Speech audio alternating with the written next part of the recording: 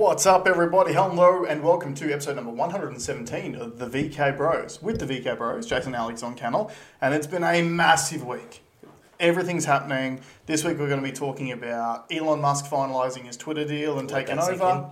What's that? Let that sink in. We're going to be talking about how there's articles now coming out in the mainstream about how the TGA didn't know about myocarditis until 5 months after they'd approved the vaccines.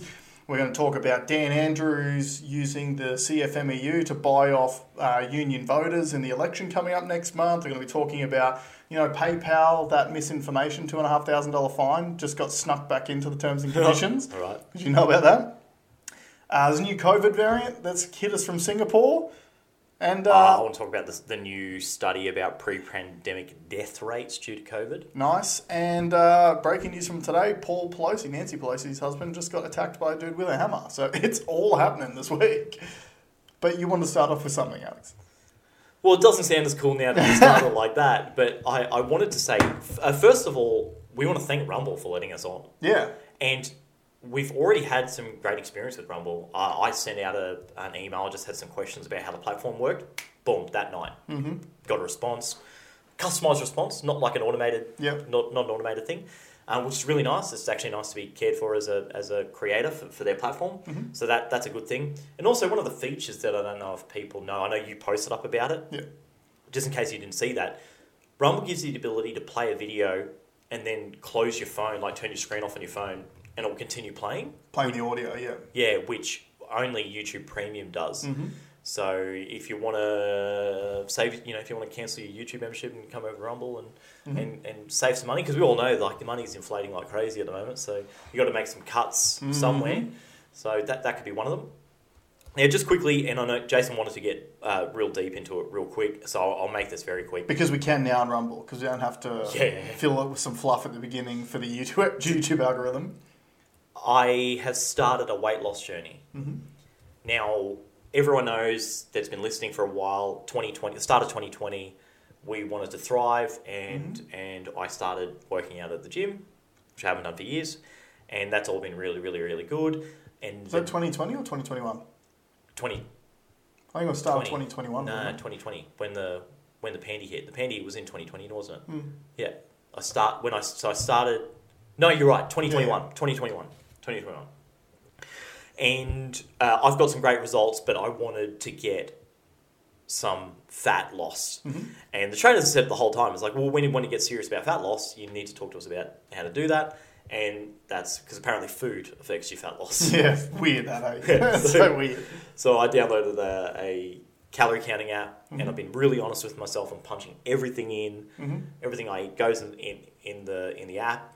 And I ran a week's test to see what my normal week looks like. So I went out for beers, I had a bottle of wine, I had snacks in the afternoon, I had pizza, did all the normal things. And I wasn't shocked at the results. The results actually made sense. I effectively ate 2,800 calories a week. A day, which is what my burn is. Right. So of course nothing's happened to my weight because I'm literally eating up to what my burn rate is. Yeah. And since then, I have dropped to 2,000 calories a day, whether I work out or not. So if I work out, because the app will give you, like, let's say you work out, will give you 200 calories, whatever. Mm-hmm. Then the app says you can eat another 200 calories. Yeah. Which I kind of did for a couple of days until my trainer's like, no. Just eat 2,000. Eat 2,000, forget the other. Because I'm not 100% convinced on the accuracy of how much your workout burns either. I am. You've seen mine. Well, I mean, I've got the watch connected. Like it's sucking all my data. It's going to be doing something constructive with all that data. It's sucking off me. Yeah. And I can already tell you. So not only am I at 2,000, I'm upping my protein intake, upping my carb intake, and lowering my fat intake. That's the only changes I've made, which is actually not much. My normal meal's good, but it's just bolstering with higher quality proteins as opposed to snacking on empty carbs. Yeah. That's effectively the change I've made. I don't go on the scales often, but every time I have, it's always at 105 something. When my DEXA scans always shows 105.3, 105.7 radio stations. and my scale at home matches those figures. So I've always been in the 105s for years now, a couple of years. And this morning it 103. Nice. And I've been doing that for 10 days. Yeah, okay. So I know the first shock, and I've told you that my stomach's is reacting in a very different way. Yeah, it's going through a transition period. My stools are different also, Right. and my dreams are weird. So okay. once I get through that side, I'll get on the other side. But I'm already seeing a result. I feel great. I have more energy. I can see in certain places I've already, I can see where the weight's gone. Yep. And I'll get a DEXA scan. I want to do this for 4 weeks. And I'm going to do this forever. But I want to do a DEXA scan because I'm kind of due. But I'll do a DEXA scan after 4 weeks of calorie counting and see what the result is. I can see your face looks thinner already. Could be that. Could be the fact the way I shaved. I did trim the sides and I did leave a little bit of length here, which elongates my face. So that's why I do the mohawk and the slightly longer chin, because I got a big old round head, bowling ball head, so I need to elongate it a little bit. But there you go. I'll keep you posted. Yeah, well, look, it's a good thing, and I think a lot of our audience is probably in their mid to late 30s, and now's the time. If you've ever thought about having a proper diet, eating like an adult, now's the time to do it. Eating like an adult. Because it's so funny. Oh no, because it's so true. It's so true. Because you go I can't believe that adults are allowed out there, so you can leave home as an adult and you're literally allowed to buy anything you want, and you can eat anything you want. Box of shape, no problemo. All the alcohol in the world, no problemo. You're allowed to just do that unfettered. Yeah, that's wild. Yeah, and I shouldn't be trusted. That's why I was 100%. Yeah, for sure. I'm sure the world would be a better place if they bring in more medical mandates on what you're allowed to eat. But I'm holding myself accountable. It's my own fault. And now I'm addressing it. Yeah, cool. And that's the first step to... Meanwhile, I've got to scan this in. The first step to recovery is admitting you've got a problem, right? So, no, it's good, man. But, let's get straight into it. Let's start with Twitter. So, Elon Musk on Friday officially took over Twitter. I think it was 2 hours before the deadline that was set that he had to actually finalise the transaction. Yep. And he's off to a flying start. So, first day on the job, he punted the CEO, Parag Agrawal. Yeah, which we knew was going to happen. He also punted the CFO and also their chief attorney, I think. Right. So, the CFO, I believe, was the one that lady that was caught out by Project Veritas, someone who's been banned from Twitter, basically saying about how they only censor conservatives on Twitter. Yeah. And how they want to get rid of, in quotation marks, shitty people. She was also the one that got rid of Donald Trump when he was the president. Yeah. He's come out swinging. But to me, one of the most interesting parts of the story was what I saw last night, where he's actually punted the majority of the software team and he's brought in his own programmers from Tesla to start going through the coding and the algorithms. That's what I said. That's what I said needed to happen. And it's going to be fascinating to see what they come up with and what he releases to the public. I think he'll release everything, but the problem is I think it's been fixed. So I wanted this to happen. If the velocity of the deal happened like we thought it was going to happen at the initial stages, they wouldn't have time to change it. Now, because it's dragged on so long, if I was Parag Agrawal... you would have done a lot of ass covering. Correct. Yeah. I would hope, though, that, in a big publicly traded company like Twitter was at the time, because now it's going to be private, surely there would have been controls in place on things like version numbers and all that sort of... so, for example, if you're updating the algorithm, surely it's version 2, version 3, version 4, and you have to keep records of what it is that you're updating, being a publicly listed company. I know that sounds like it's the right thing to do, and it's probably not what has actually happened, because why would you keep evidence of wrongdoing if that's what they were doing? Look, it's going to be fascinating. And I would also say too that I don't think Twitter's smart enough pre-Elon to even realise how, I reckon if they did get rid of some crimes, their perception of what a crime is compared to what we would think is probably so polar opposite that they've probably left some really major glaringly obvious things. Yeah. And look, it's interesting that you say that too, because a lot of the stuff that's come out in the meantime is, you've had Twitter employees like, did you hear about the open letter? The dumbest thing I've ever It's seen. literally a few people putting their hands up going, fire us first, Elon. Yeah, there were lines in it. So it was an open letter, but it was to Elon.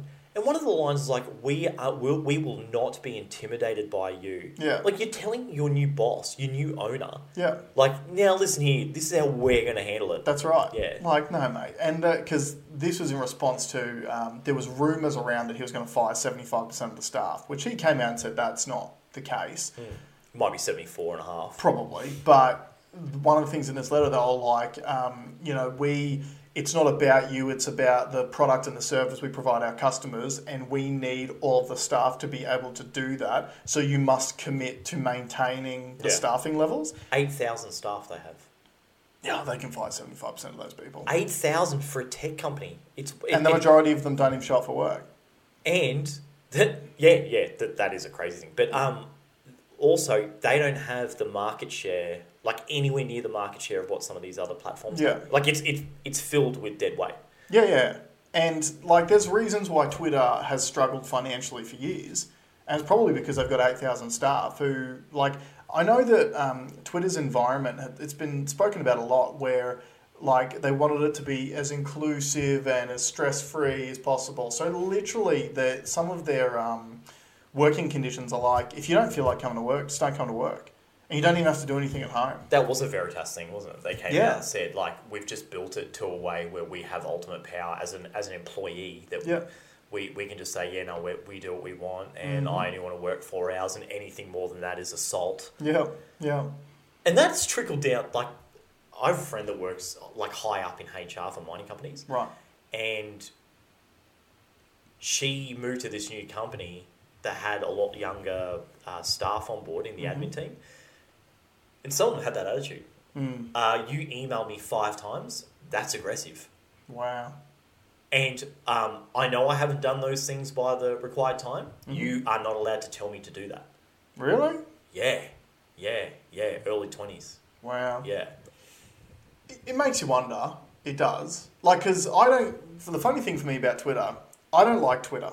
And I think I've spoken about it on a platform before, but I don't enjoy it because generally it's just tit for tat arguing about dumb stuff. Everyone's just trying to do a gotcha or a one-up or just calling each other names. So not that much productive chit-chat seems to happen on Twitter. And I think that definitely got worse as they ramped up the censorship on conservatives because then obviously there was no balance in any of the arguments. And unfortunately, for me, Twitter, like the Twitter mob, the like leftist Twitter mob, which is what it became, that's sort of, there's similarities in the human behavioural element to me of what happened with like the pro-vaxxers during like big COVID, where all of a sudden you had this one group that just felt empowered to be the biggest pricks to a minority. And you see the same thing on Twitter. You get all these leftists that feel empowered to be the biggest pricks to conservatives or right-wingers or whatever you want to call them because they were in the power position. And if you complained about someone putting on right-wing content on Twitter, they would just get their account suspended. But what's so funny that I can see, because I am a Twitter user, and not a big one, it would be my lowest used social app. Yeah. But I don't go into the comments, but when I do, it's like the left are now, because there's no conservatives on there, they're fighting with other lefties. Like it's like a race to see who's the most trans. Do you know what I mean? Oh, you're only that trans? You're a pig. You are a pig. Yeah. You know, and it is a wild, like desolate. It's a hellscape. It's a hellscape. It is absolutely a hellscape. What Elon has committed to doing, so he put an open letter out, and it was about making the platform fun again, treating it like a town square where everyone has a voice, making sure that people are on it are people, making sure advertisers, I actually like this part, he reached out to advertisers and said, I want Twitter to be the location for advertisers, but I want your ads to be content, not spam. Yep. So he's like, I challenge you, like we are going to be the go-to place. Yep. But think about like where you need to shift. You got to lift your game. Yep. You actually have to make your advertising entertaining to our clients. He also said that the algorithm can work in a way to give the right users the right... Yeah, it'd be targeted ads. Yeah, but the correct targets. Yeah.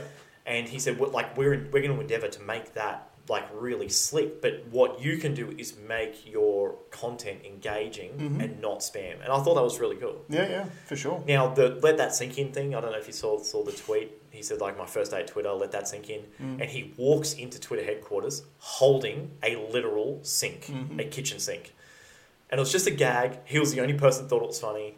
I thought it was funny. I thought it was funny. As a fellow dad, that dad joke, that was great. And look, if anything, it was just a great icebreaker. Like, he could have gone in with a Grim Reaper's outfit on, but he just went, like, he went in light. He sat at the cafe and spoke to people for, like, an hour. And it's funny because everyone was bagging him out. Like, a lot of the people on Twitter were saying that was really heated and all these people demanded. All the photos I've seen, you look in the crowd, everyone's smiling. Like, they're energized by what he has to say. Yeah. And that's the thing too, is like there's a lot of rhetoric that came out from the Twitter users who were so scared of him coming onto like taking control of the platform because they're like, you're just going to make it okay for hate speech and blah, blah, blah. And it's like the thing that everyone needs to understand, there are laws in place for this stuff already. There are slander laws, abuse laws, assault laws, like there are already laws in each different country that can use Twitter that govern these things. Yeah. You don't need additional laws on Twitter itself. And one of the things that I really rate about Rumble, when I was going through the Rumble content terms and conditions, they literally say there is a chance you'll come across content that you don't like or find inappropriate on Rumble, and you take the risk that you might come across that content while you're on here. Yeah. And it's like, I don't understand how... I feel like maybe it is just one of those echo chamber issues where you get to be a certain way so long where for some reason you feel like it's okay to punch down at a minority group, and then as soon as it's like maybe the tables are evened out, not even turned, they're just evened out, now all of a sudden you're like claiming you're going to be the victim. I don't even want to argue the point because I think it's dumb. It's so dumb. We either all talk or none of us talk. Yeah. Yes. It's that simple. The long and the short of it. Yeah, absolutely. Trey Parker, Matt Stone. Joke about everything or joke about nothing. There's nothing in between. For sure. So that's where that is. Now, the only concern I have is this will be a real test for Elon to get his money back. He's paid $55 billion for it. This will be the first business that he has that's not paid for by government credits. Mm-hmm. So let's see. Well, you don't think the government might come to him and offer him some money if they do certain things around the midterm elections in America? I'm sure that's probably why the deal was done now. Yeah, probably. Yeah. So that could be a thing too. But it won't be enough to get. They won't be getting billies from government agencies. What if he puts a Ukraine flag in his profile bio? Yeah. Who knows? But we'll keep an eye on it. Yeah. It's going to be hard to value now that it's private. Mm-hmm. The data's not going to be as easy. Like at least before you can look at a market cap and know what a business is worth, or at least the perception of the value is worth. It's going to be a lot harder now. But if he can just get the user base up, if he can get the user base up, and if he can get more advertisers in, and he can tweak the algorithm to make it a fun place, that's all he needs to do. For sure. Do you know what I found like? The thing about the let that sink in moment, him walking through with a sink, this guy just spent, it was 44 billion US, wasn't it? Yeah. 54 billion Aussie? Yeah. Roughly. So he spent 44 billion US dollars and he's just walking through like it ain't no thing. Well, it ain't. Into a company which hates you. Like... He's just built different. Elon is built different. I got a lot of respect for that. Yeah. I have heaps of respect for him too. But this will be the real. This will cement how good he is. If he can make this work, then he is one of the goats. Yeah. Because it's a big test. You're coming into a new industry that the majority of the staff are against you. The majority of the user base is against you, and you're literally taking it private. So you got no other. Like it's all on you. It's literally he gets to make all the decisions. So the success or failure of Twitter is all on Elon now. Yeah. It's going to be interesting. Good riddance, Parag Agarwal. Yeah, what a prick. Yeah. Just fucking loser. Anyway.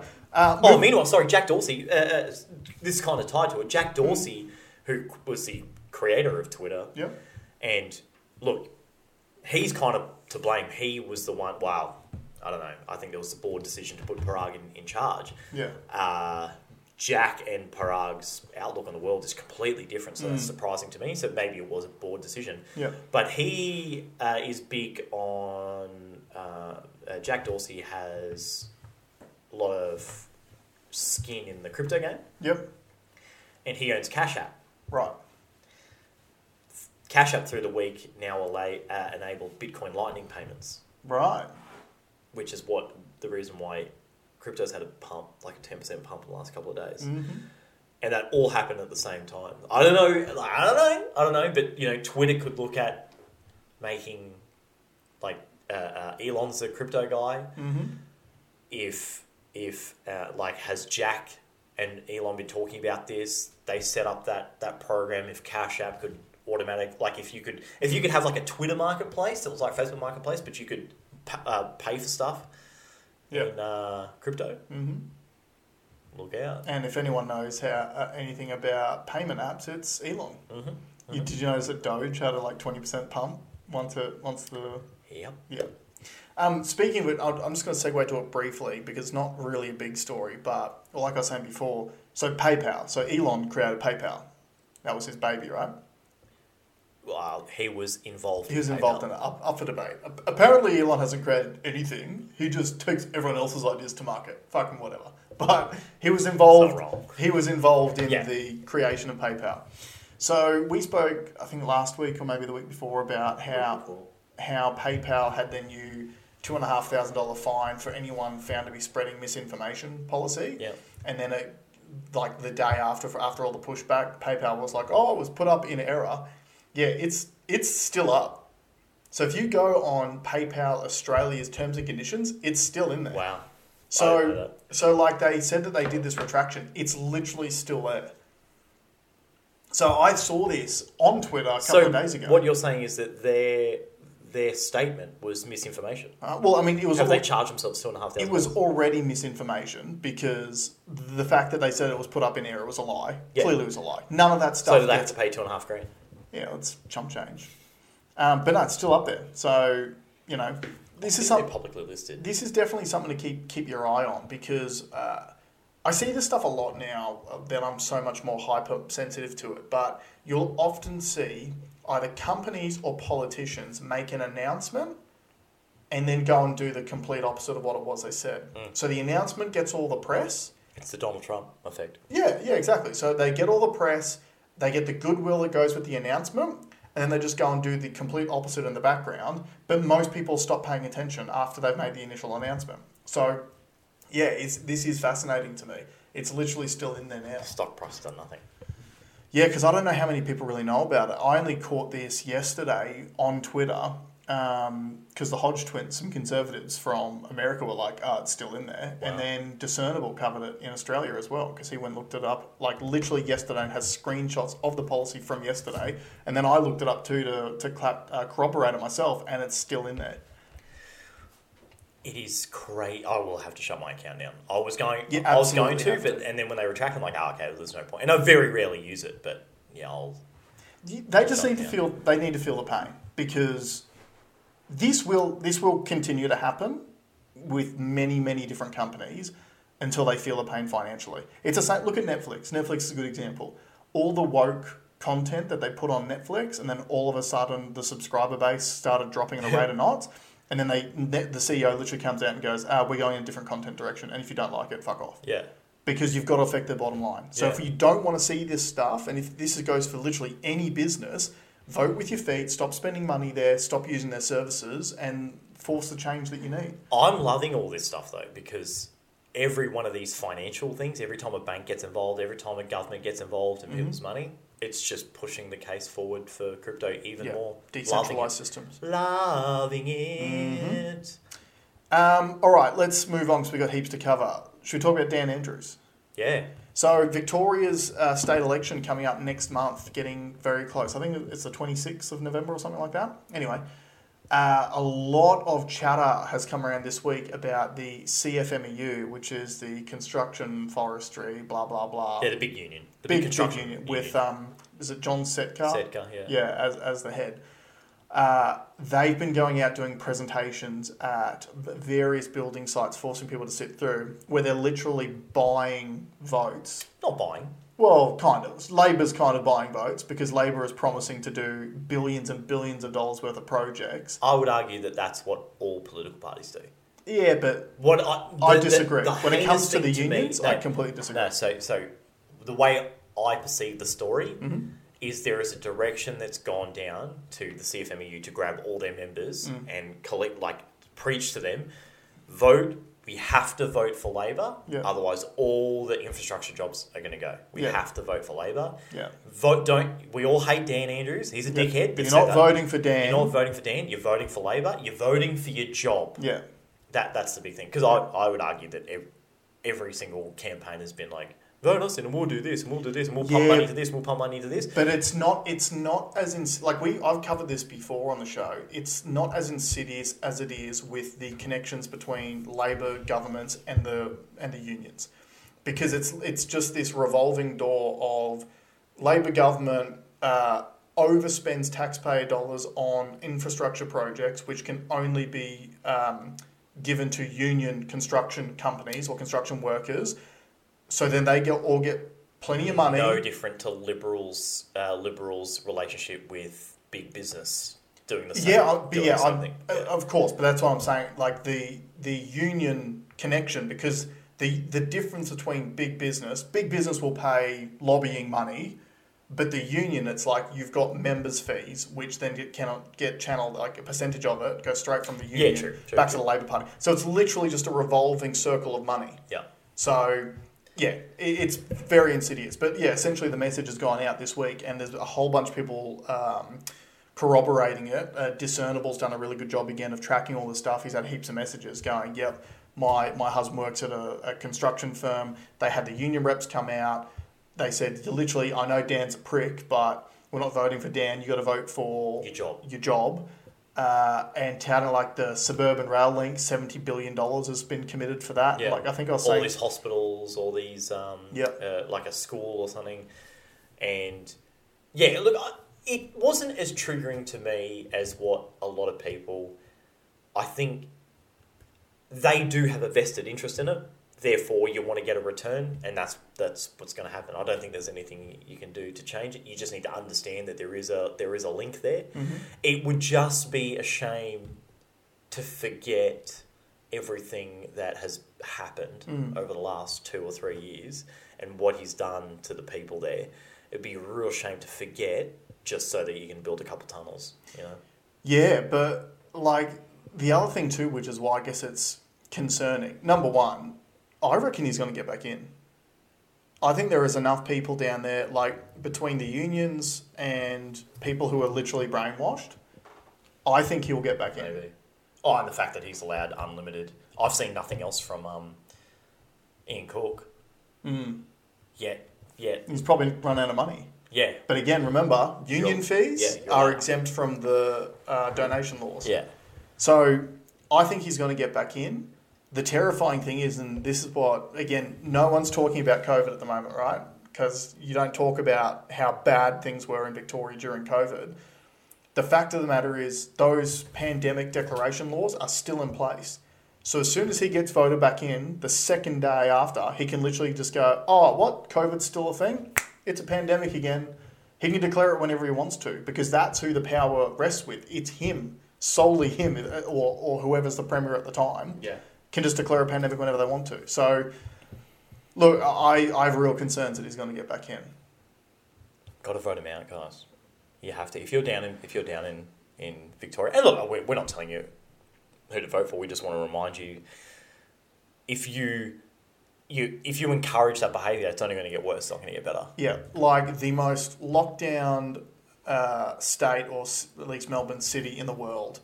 The worst COVID outcomes in Australia as far as hospitalisations and deaths I think they're the highest excess death too. Yep. By state, I think. Yep. The worst hospital and ambulance system still currently in Australia, and not forgetting the fact that Dan Andrews was the health minister before he was the premier. So he's literally been in charge of the health system for like 12 years and has never fixed it. So the worst hospital and ambulance system, like there was a story up on Discernible yesterday of someone who had a sick baby who the doctors still refuse to see anyone down there if they've got COVID-like symptoms. So this baby had like a slight cough. They made them wait in the car. Then the doctor came out and saw them in the car. But it's raining. Yeah. Like, apparently, checked over fully this baby in a car park. Like, and then with all this spending, like we're talking about all the infrastructure stuff, they have the worst debt in the country as well by far. I'm pretty sure Victoria's debt is the same as Queensland, New South Wales and Tasmania all combined. Mm. So it doesn't get better. Like if you just keep voting him in, it doesn't get better. Where is the money supposed to come from to do all these infrastructure projects to fix the healthcare system, which he's clearly shown no interest in fixing before? You'd remember early on in the pandemic, promised 4,000. No, he didn't. Yeah, he did. He said it right in that same pulpit. What are the beds called? Emergency beds? Not emergency. The intensive care beds. Yeah. So made an announcement right near the beginning of the pandemic promising billions of dollars for 4,000 intensive care beds. The money's been spent and those beds were never delivered. Like, there are massive problems down there, and it's not just us going we're anti-vaxxers, therefore Dan Andrews is the devil because of those sides of things. It's if you look at it from the whole, that guy, like I've said before, he's a gangster. He's literally been running that state to suit himself and profiteer for almost a decade. Well, actually, it's been a decade now, I think. Yeah. He's Australia's longest running premier. Melbourne's gone from one of the most popular and livable cities on the planet to an absolute shell of its former self. They're talking about the amount of businesses which will never reopen in the CBD. And I've just been down there. Yeah. It's crazy how many places are empty. Yeah. Middle of the city. We say middle of the city. Yeah. And the people that were left are not the same. No. It's But that's what concerns me. Stockholm Syndrome. Yeah. Everyone's heard of that. Yeah. I just...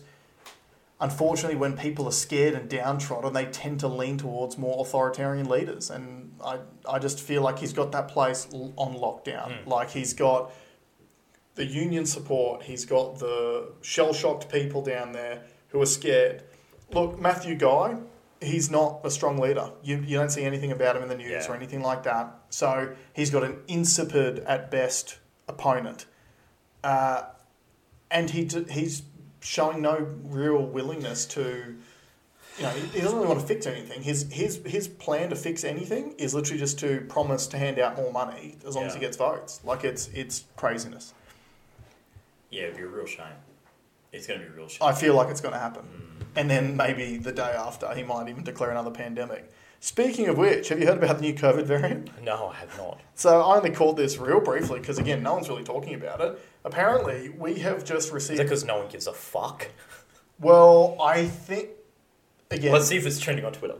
The cynic in me says that the only reason why we're getting any reporting of this at all is because the 4th or 5th booster uptake has been so low and they're still trying to sell jabs. Apparently, there's this new XBB variant which has arrived from Singapore, and in the space of a week or two has gone from being like 5% of our cases to about 50% of our cases. Right. And the article that I read was talking about, it was on 9msn.com, was talking about how it's a nightmare variant because it's got immune escape. So apparently it gets around vaccines and natural immunity, but the new bivalent booster seems to be offering some protection from it. How many mices did they check? Well, this one's still only 8. Oh, that got worse too, that story. Hold on, let's stay on this and we'll go back to that. So, okay, so A, who gives a fuck? Yep. We all know, and it's we've said it every time. Every new one that comes out is less deadly. Yep. So who gives a shit? Yeah. Omicron's nothing. Yeah. The next one's going to be nothing. We want it to. New variant. We should be. Yay! That's cool. Yeah. We should be like, sweet. It's going to evolve itself into nothing. Now, once they attach that that version to like the deadly Yeah. version in America. You Yeah. know, maybe it's something to worry about. But if Did we talk about that? yeah, if you're getting a vaccine, like if you're getting a vaccine to protect, like you've just been sold the. Yeah. I've got something to sell you. Just give me money, I'll send it to you. Yeah. Autobros.com.au. Yeah. Yeah, it's the same old shit. It's the same old story. Well, that fits in with what I want to talk about, which was the study that came out of some research. Two countries, I think Thailand and I've forgotten the other one, went back and reanalyzed all the original COVID death data Right. prior to the start of the vaccine rollout. Okay. Oh, it's UK. So UK modelling, and you'll be able to tell me if this is right. The UK model said that 0.9% of people would die in total. Right, so 1% of the population was going to die because of COVID. Okay, so that was another 0.9%, and then all the actions. Was the 0.9% a infection to death ratio, or they were just talking about the population as a whole? Well, how you marketed it. Well, I mean, I guess you could say everyone's going to get it anyway. But no, well, that's the problem. It was, the number was case to death, or infection to death, or vice versa. Yeah. But the way it was marketed to us is that, like, the media told us that 1% of the people were going to die if we did nothing about it. It turns out that in the worst age cohort, that was 10 times less. The reality was 10 times less. Yeah. 0.09% death rate. In the younger, it was 100 times less. Yeah. And every decision was made off that modelling data. We have said it here. The modelling data was wildly inaccurate. Yeah. Wildly inaccurate, yet the policies were in place that were put in place with the data that was from that. Yeah. Which is crazy. And now we know. It is they've gone back to analyse and said, well, hold on, you got that way wrong. And now, no one can argue that it's because of the vaccine. This was before the vaccine came out. Yeah. This data was pre-vaccine release. So now that we're on Rumble and we can actually go full conspiracy theorist about this stuff, I'll ask you the question. Do you think that was on purpose? Yeah. Yeah, because it appears that they wildly over-exaggerated the COVID death rates and they wildly under-exaggerated the adverse effects of the vaccine. I don't think the adverse effects were even considered. I don't think it mattered. I don't think there was any look towards it. They didn't need to because they knew that the fear around the potential death was so high that if they had any benefit whatsoever, if they could trim 10% off that top line, then it's worth it. I don't think they ever looked. Yeah. I mean, and that falls into what the data shows. No, there was no safety markers. Safety markers were not checked in any trial data. None. We know that now. We didn't know that before. Safe and effective, kept getting told, never looked. Speaking of which, that does segue back to that point I was making before about the bivalent boosters. The reason why I said that story got worse, so Alex is literally saying they did no real safety checking on these vaccines before they even launched them at the beginning. Now they're about to launch a bivalent booster that in the news is saying that it covers the original strain of BA5. It's BA1. The one that they've released is only BA1, which now have got XBB anyway. So it's not even Omicron anymore. But not only did they only test those on 8 mice, but... Mouses. But it was over a 2-week period, and literally the day at the end of the period was when the paperwork was lodged with the FDA. Yeah. So 2 weeks, all they tested was whether or not those mouses had an antibody response. And then on 2 weeks on the day, they put the paperwork in front of the FDA and the FDA approved it. Which is what's happened the whole time. All they looked for was an immune response. Yeah. Or antibody level. Antibody response, yeah. But not even memory T cells or B cells either. Yeah. But that's why it doesn't work. So now, the story that's come out of Australia this week completely reflects one of the warnings we said from right at the beginning of the rollout. So there's a news article that's come out saying that the TGA didn't know about increased risk of myocarditis until 5 months after the vaccine rollout. Now, for a start, why didn't they cancel it? They cancel the rollout 5 months after the rollout if they knew that this data was there, right? Like if they saw a safety signal, why did they gaslight the whole population and pretend the safety signal wasn't there? I think it's something worse than that, but carry on. Yep, number one. Number two, you guys, if you're long-time viewers, you might remember that when I did a big deep dive on the approval process of these vaccines in Australia, because remember, America approved them first under emergency use authorizations, whereas Australia don't have an emergency use authorization pathway. So we provisionally approved them under the provisional approval pathway. Yeah, using the best available based data. off the best available data. So the entire time, we've just been fed bullshit. Excuse me. Yeah. They didn't know about myocarditis. It's written on the box. Now, remember when the rollout first came out and the packet inserts were blank? No, I don't remember that. Don't you? No, but I just know when my friend got vaccinated, I asked them to send me the info. And I was on it. So early on in the rollout, the packet inserts were blank. Yeah. Well, this wasn't 5 months in. This would have been 2 months in. Yeah, okay. Interesting. Oh, no, maybe not, because, they got it to the oldies first, and he's a younger guy, so, yeah. Oh, yeah, if he's a younger guy, he would But have we been knew, 3 or because, 4 months into it. It was, what's his name? Who's been the guy that's been at the front of the site? Peter McCullough. Peter McCullough, he said it, day one. He was, inflammation of the heart, myocarditis, pericarditis, breaking through cell barriers. Yep. He knew all about it. He knew about it going throughout the whole body. Yep. And remember, remember back to the start of the rollout. Everyone was told it got injected into your shoulder muscle and stayed there. Yeah. So even just the fact that it didn't stay there should have been a massive alarm bell. Yeah. And any reasonable medical establishment or organisation would have gone, stop. Yeah. But they kept going. It's insidious. Yeah. No one's going to get popped for it. Which is a shame, but that's the reality. It would be nice if someone was held to account. I think some people are jumping ship now. Yeah, well, Brad Hazzard. So New South Wales Health Minister just announced his resignation. Funny that he's announcing his resignation just as all of the vaccine adverse event data is starting to come to the forefront of the news cycle. If any of you remember him, he was probably one of the most aggressive drug pushers during the pandemic. Yep. One of the most aggressive authoritarian lockdown artists. You might remember there was a bit of a scandal with him and Dr. Kerry Chant in New South Wales where when they did lockdowns and only locked down the poor cities.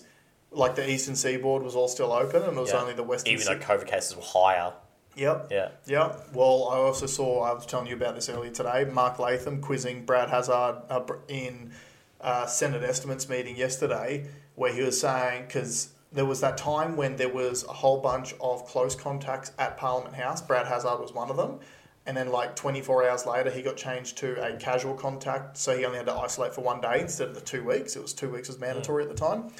And apparently the doctor that assessed Brad Hazzard, she only did him. She didn't do any other assessments. And so Latham was quizzing him going, how did that come about? Who appointed her? Who did? And him and Kerry Chant were both I don't recall. So stuff's starting to come out. You were saying before, something that you were speaking to, we're still a little bit disheartened about nothing's happening with COVID and there's so much stuff coming out. Yeah, I'm not saying that. No. Because I knew from the get-go, using the war in Iraq, that's been my comparative set. Yeah. And I know that it took 5 years for that information to come out, that was all based on a lie. The weapons of mass destruction didn't exist. Yeah. So I used that same model and I was trying to think back of how radicalised we were, which is we were back then and we were at the start of the pandemic. Mm-hmm. So I've used that model and it's pretty much held up. I'd like to think that by the year 5 mark, the media will have decided who they're going to blame for it and they're going to hammer them. Nothing's really going to come of it, just like Tony Blair gets to mince around telling people how to lock people down for COVID. And he was the number one war criminal out of all this. He's the one that dragged us all into that war. Yeah. Found guilty of that too, by the way, but yeah, it just doesn't seem to matter. Still allowed to do talking junkets around the world. So, but like the fact that news.com, I've seen some Channel 9 stuff. They're all starting to shift now. The major concerning thing for me is that, like we're saying since right at the beginning of the rollout, we have no idea what the long-term effects of this might be. And I was listening to Brett Weinstein on Unheard a couple of days ago with Freddie Sayers. Great. I love the way that Freddie Sayers interviews people. He's great. He's really good. And they were literally talking about the fact that no one knows what the long-term effects of this might be. So it literally might be a case of, in 40 to 50 years' time, we might then have the data set that tells us whether or not we got this right or we got this horrifically wrong. But you won't really know until then. Yeah, and it's the thalidomide scandal all over again. Yeah, it's not like this is new. No, we said this from right at the start. And if any of you aren't familiar with the thalidomide scandal, thalidomide was a drug that doctors prescribed to pregnant women. I think it was to help with morning sickness and stuff like that. They said it was perfectly safe, and then all of a sudden, all of these babies were born with horrendous birth defects. Yep. And then until it was far too late, then they're like, oh yeah, this thing isn't safe anymore. So they stopped prescribing it. But the damage had already been done. And now with this, look, as bad as it to go, okay, with thalidomide, it was just pregnant women and it was those babies and, the damage was concentrated to them. This could, if it does have negative flow-on effects, it's astronomical, the damage that their hubris has done. One thing our scientists do know, the scientists that are currently looking and assessing and putting out papers, is that it appears like if you stop that, letting that spike protein in your body, you can work on recovering from it. Yeah. Now there is some permanent damage out there, like scar tissue on the heart is really bad. So just so you guys are aware, the heart muscle cannot repair itself. It has no repair function. So that's why even when they say, oh, myocarditis, like it's only minor and transitory and blah, blah, blah, if you get any scarring on your heart at all, it might wipe 5 years off your life, 10 years. Yeah. Depending on how severe the scarring is, 25. It could be a real big deal real soon.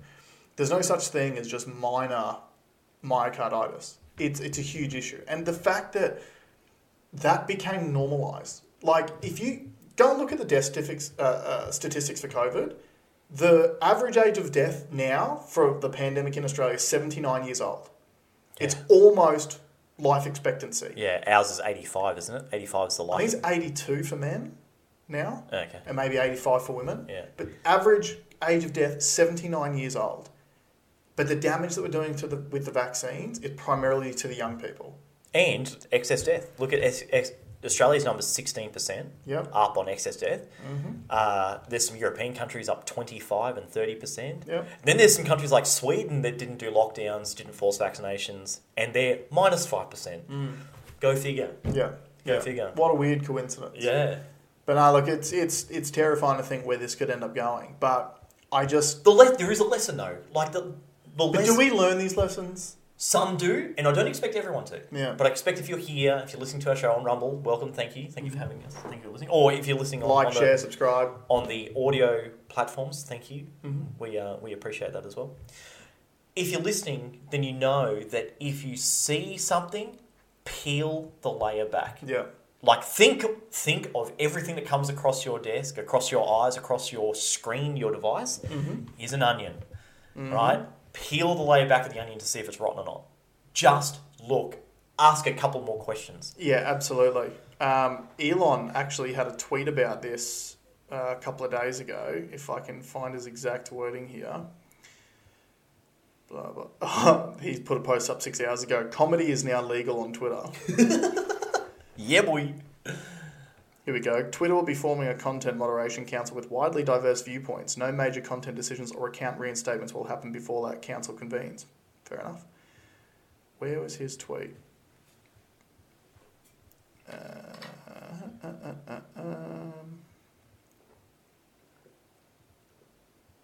He actually looks happy. Here we go. Think about who might have decided the current thing before accepting it. Yeah. Well, I don't even want to go that far because that almost like lays blame. Don't lay blame. Like, look at yourself. Like, just take personal responsibility for any decisions that you're going to make in your own life and what you would do. Put the amount of effort that you see fit to make decisions in your own life. Yeah, but it also comes down to, like, if you find that an external influencer is creating an emotional reaction in you and then asking for a call to action, those are the things we got to peel back the layers of the onion. Yeah, for sure. Because that's the play. Yep. Get you emotional, get you invested in it, and then say, hey, we need you to do this thing to help. Yeah. Because good people typically will go ahead with that. Yeah. So that's when you need to peel back the onion. And like Elon was saying, someone has created these things. So the next big thing that you might be 100% all in on may be something that's been created by someone for their benefit, not yours. It kind of fits in with the climate alarmism because obviously a lot of the protesters are getting a lot of limelight now. Mm-hmm. Did you see them on PBD when you spoke to them on PBD? Yeah. Now, I really like that. And so if you haven't seen it, PBD podcast is a great podcast. Yeah, he's really good too. He's a very good interview. He's very balanced. I'd say he's more red pill than he is blue pill. Mm-hmm. He's a business guy. He's a numbers guy. He's an insurance guy. Yeah, but he's also got Adam on there, who's more probably blue pill and red pill. So he's got balance on the pod. But they got the two girls that threw the soup on Van Gogh, the Van Gogh piece, and it was nice of him. And he gave them a really fair platform, right? Unleashing Katie on was harsh, but and I want to say this. Both parties are right. She has every right to feel threatened by emissions and that some people have died from heat exhaustion and some people have died from... She is right. She should do things about that. Yeah. But I would think a more logical and rational way to handle that is to actually take a step out and have a complete and total understanding of how all of those facets fit together and do something constructive in it. For example, go get a job in renewable energy. Yeah. Go and do a science thesis on, create the solution. Don't whinge about the problem. But see, this is the problem.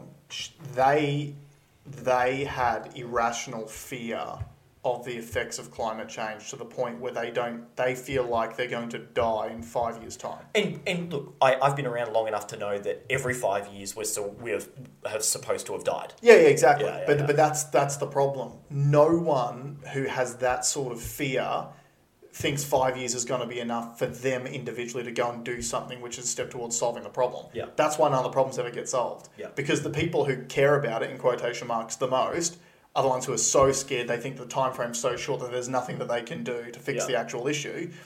And then they scream at the people with the money who are like, what are you guys going to do to fix it? And all the people with the money, meanwhile, are like, what are we doing? We're making money out of it because there is no fucking problem. But we keep tricking you idiots into thinking there is. We're going to make bank. Yeah. Yeah.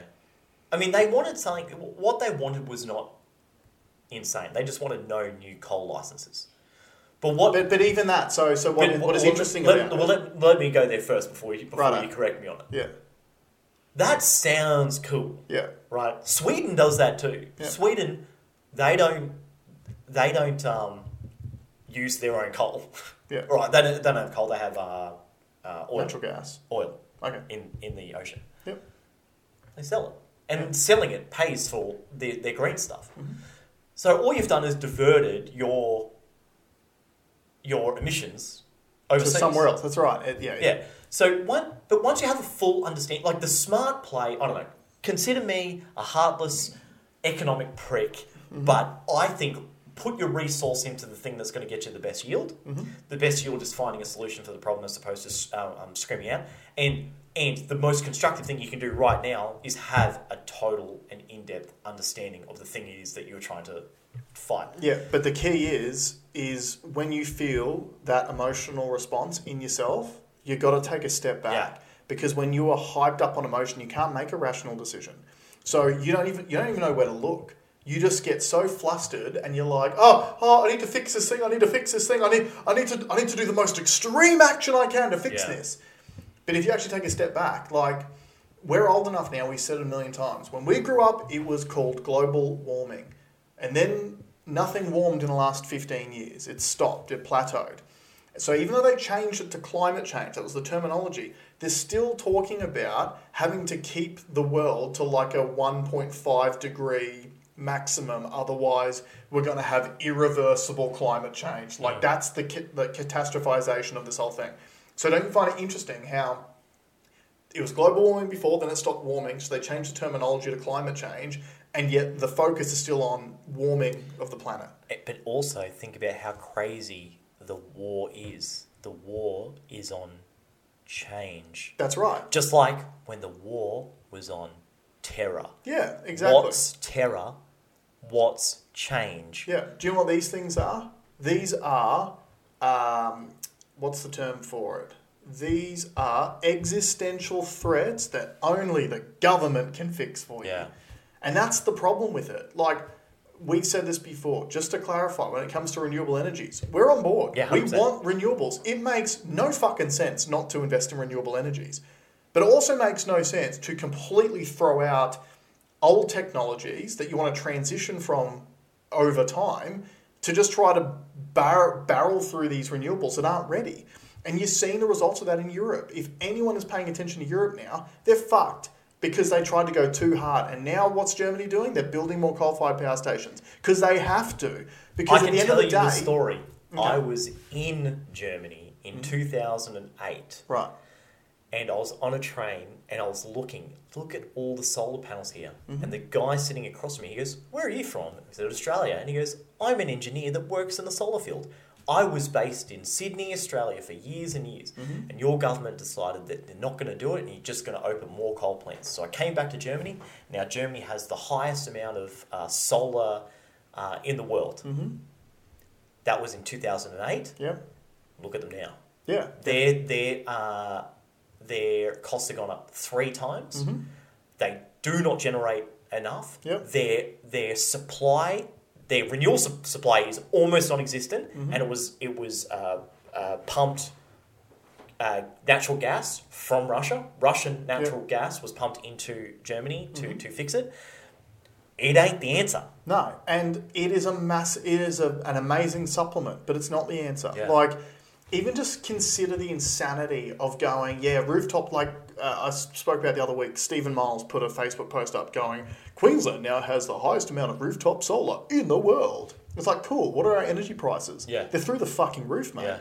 So don't you find it interesting how there's all this push towards renewable energy sources, but none of it's talking about storage. None of it's talking about like large-scale battery packs for suburbs. Well, I don't cop that either. What do you mean? Storage is whack. You think storage is whack? Yeah. Okay, but just with like solar, you can't generate it during night time. No, use it. Yeah. So in an ideal world, you'd use all the solar. All the solar during that, you'd use it all, and you'd have a base load from somewhere else. The problem with the batteries is that it takes 3 times as much energy to store in a battery to get 1 out. Yep. So you've got to put 3 megawatts in to get 1 out. So the best way would be able to distribute. So in an ideal world, my house would generate, and when I'm not using it, it goes to you across the road, and you use it. And that does happen, but the power company gets to charge the person across the road for the power that you generate. Yeah, and if that's the case, I'm okay with that because they build transmission lines. I don't mind. It would be nice. There is a crypto company called Power Ledger based in Perth. They have a blockchain based digital smart contract market for energy. Yeah. And they're still around, which is nice because I invested in them in like 2016 or 2017, Right. And they're still going. So I haven't had a close look. I should have a closer look to see what they're doing.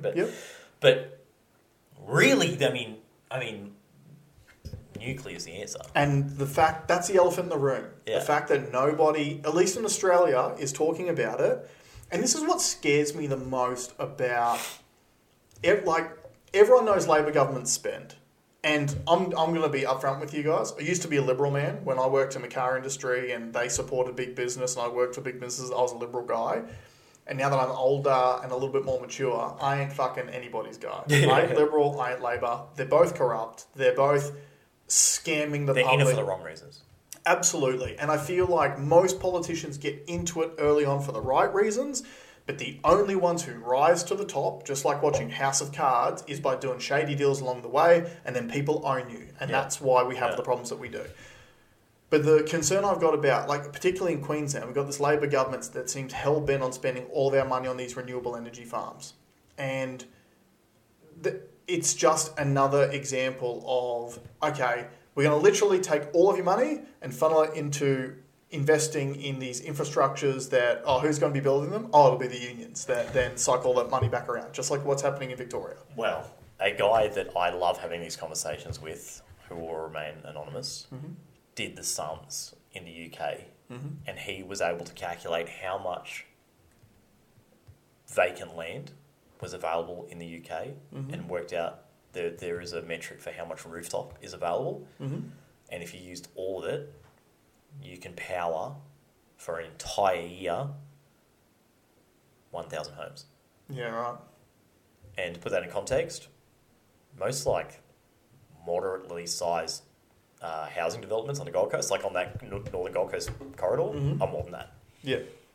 That's using all the vacant land. Yeah, right. Now, I also have a friend in Canada that he used to work on he used to service the windmills, the big windmills. Yep. He's like, these are an absolute nightmare, piece of shit. He's seen them, and he goes, they are dangerous. Yeah. The fires, have you ever seen them on fire? Yep. Like, I'll take a coal plant over a flaming or a nuclear turbine. plant. Yeah.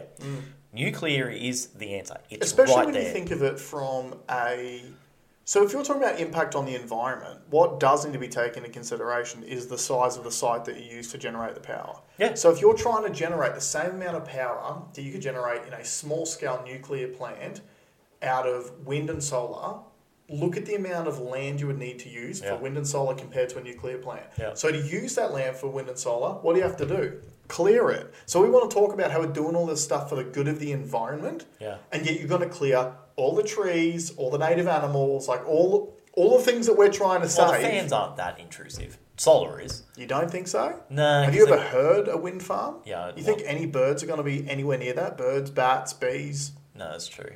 That's true. They're super intrusive. There's also, I read an article this week, there was a company, can't remember where they were, but they've just created the ability to use the discarded nuclear waste to generate more energy. Yeah. Which is, so that's what the way that... That was the big criticism of nuclear, apart from the danger, which is overstated. Yeah. But what do you do with it after the uranium has... Depleted. Because the radioactive materials we just bury and concrete over and wait 100 years until that's dissipated, then we dig it back up again. But they were able to use it, which is what Voyager spacecraft uses. So they chuck a nuclear isotope and a piece of uranium, and it just depletes over time, and the energy that it gives off is enough to power it. That's the technique they're using with the nuclear waste, to then generate more. So waste. How's that for renewable energy? Correct. It's renewable of renewable. Yep. Mark Andreessen said it really well. It's clean. It's as clean as you can get. Yeah. Mark Andreessen, who is a big investment guy, billionaire from some early program, I can't remember what it is now. He said something really interesting. He's like, there's a race to cold fusion. Yep.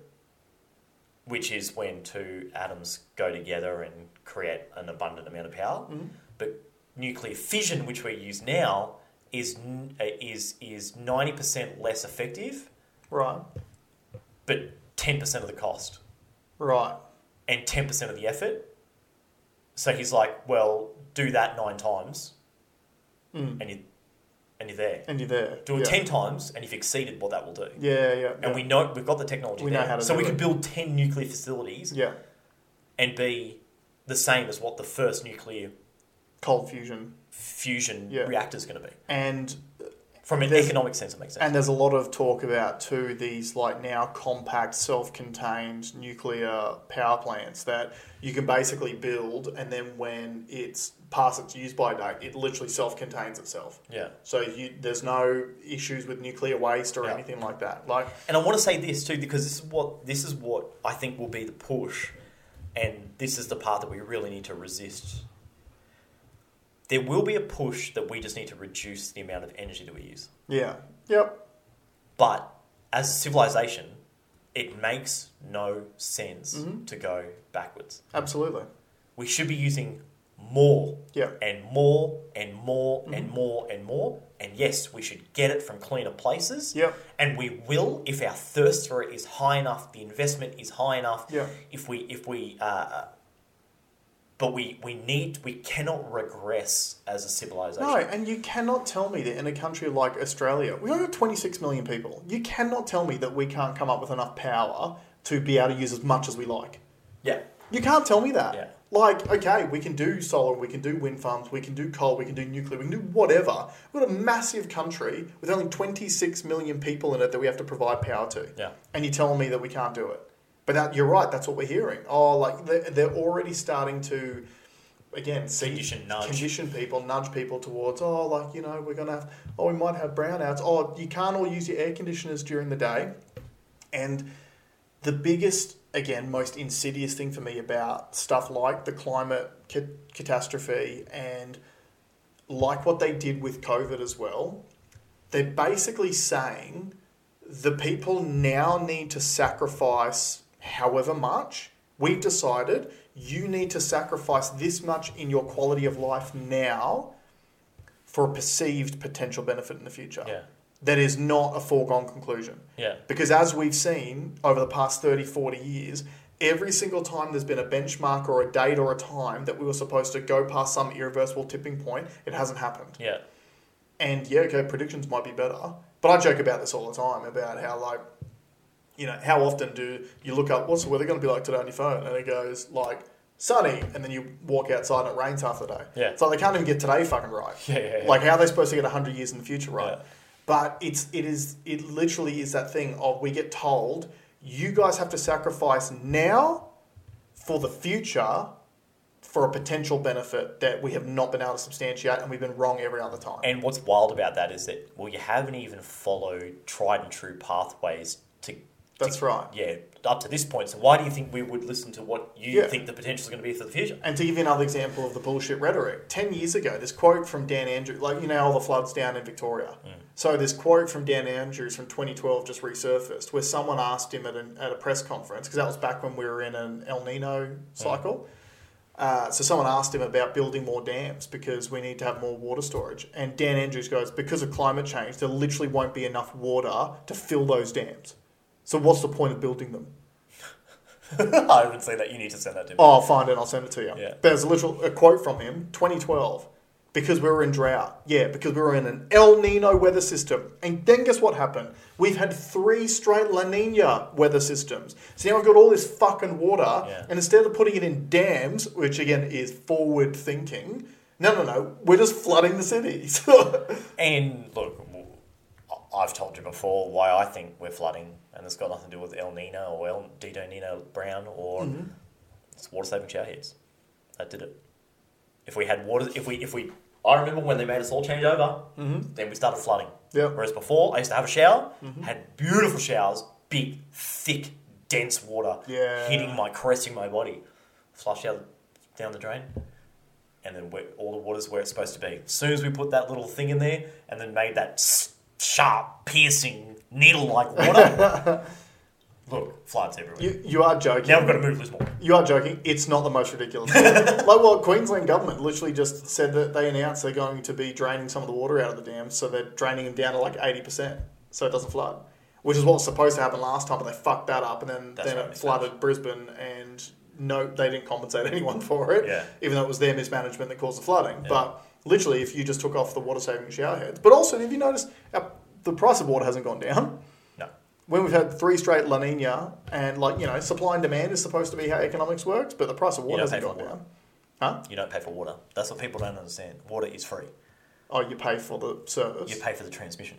You don't pay for the water. The water is free. Fair enough. There you go. And on that note, we'll leave it there. Thanks very much for joining us, guys. We'll see you next week.